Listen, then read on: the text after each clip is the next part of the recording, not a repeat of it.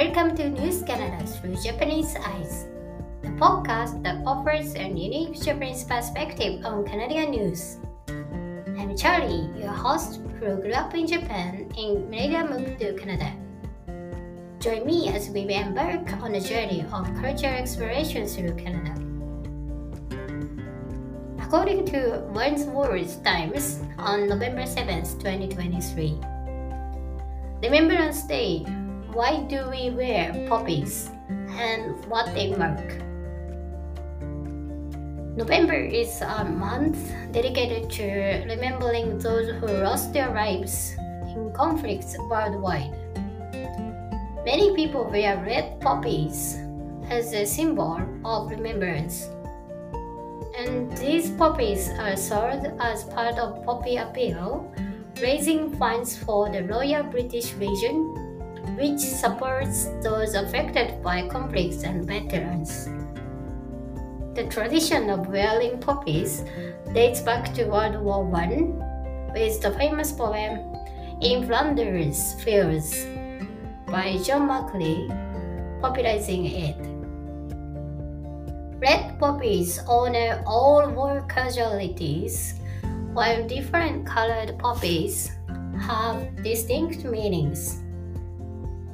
Purple poppies for animal in war.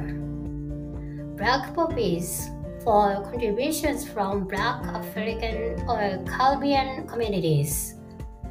And white poppies for those who died at the end of conflicts and advocate for peace. The recommended period to wear poppies is from the last Friday of October to November 11th.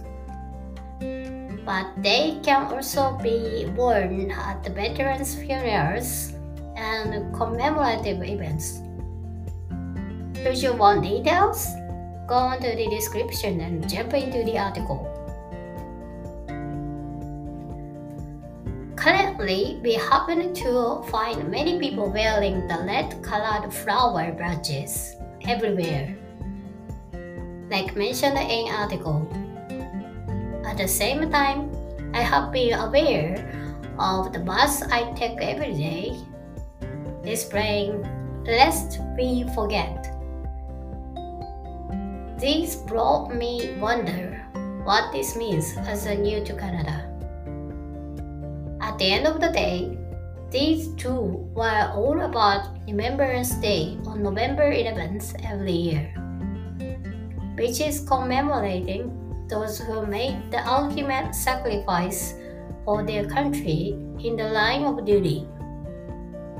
It originated to commemorate at the end of World War I on November 11th, 1918. By the way, lest we forget means in order to prevent something from happening, or put simply, not to forget. What's interesting in this article is there are several types of poppies.